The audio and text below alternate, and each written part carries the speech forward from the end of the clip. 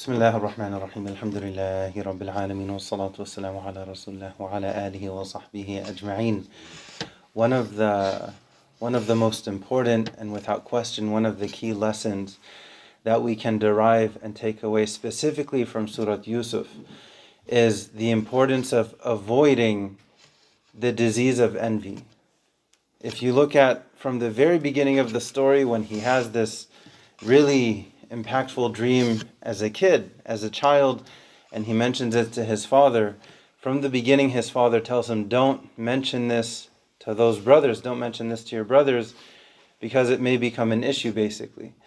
And long story short, due to the envy they had within themselves against their own brother, against their own younger brother, they were more concerned with themselves than with him.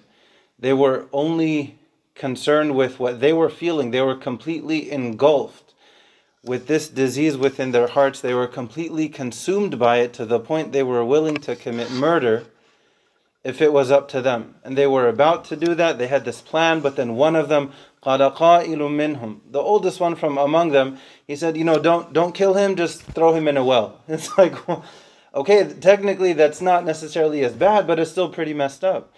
Why were they willing to do that to their own blood? Because of envy. Because of this disease of jealousy that existed within them. They let it completely take over them and it consumed them. And they were willing to take that type of a horrible misdecision.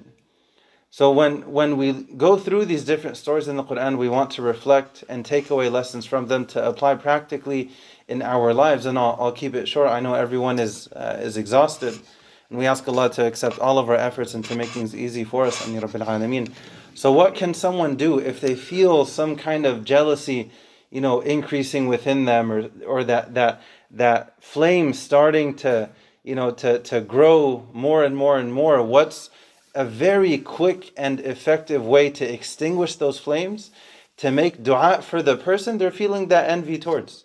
So if someone has whatever house, whatever car, whatever this, whatever that, whatever it is, and if they feel that type of unhealthy feeling sort of creeping in, right, and they notice that it's not just a spark, now it's a small flame and it's growing, and as soon as that spark is there, to make dua for that person. Better yet, to prevent that spark from even occurring and just having the habit of making dua for people, right, especially privately, especially behind closed doors. Without question, this is extremely effective. If there's an issue, it takes it out. And if there's no issue, then it reinforces the protection. So we always benefit from this type of practice. And we know that this is one of the categories of du'as that are accepted bi'idhnillah, that are very quick to be accepted, inshallah, when we make dua for people privately in their absence. We ask Allah to guide us and forgive us. We ask Allah for clean and pure hearts, especially during the month of Ramadan. We ask Allah to accept our efforts and to overlook our mistakes. Ameen Rabbil Alameen. Wa akhiru da'wana alhamdulillahi Rabbil Alameen.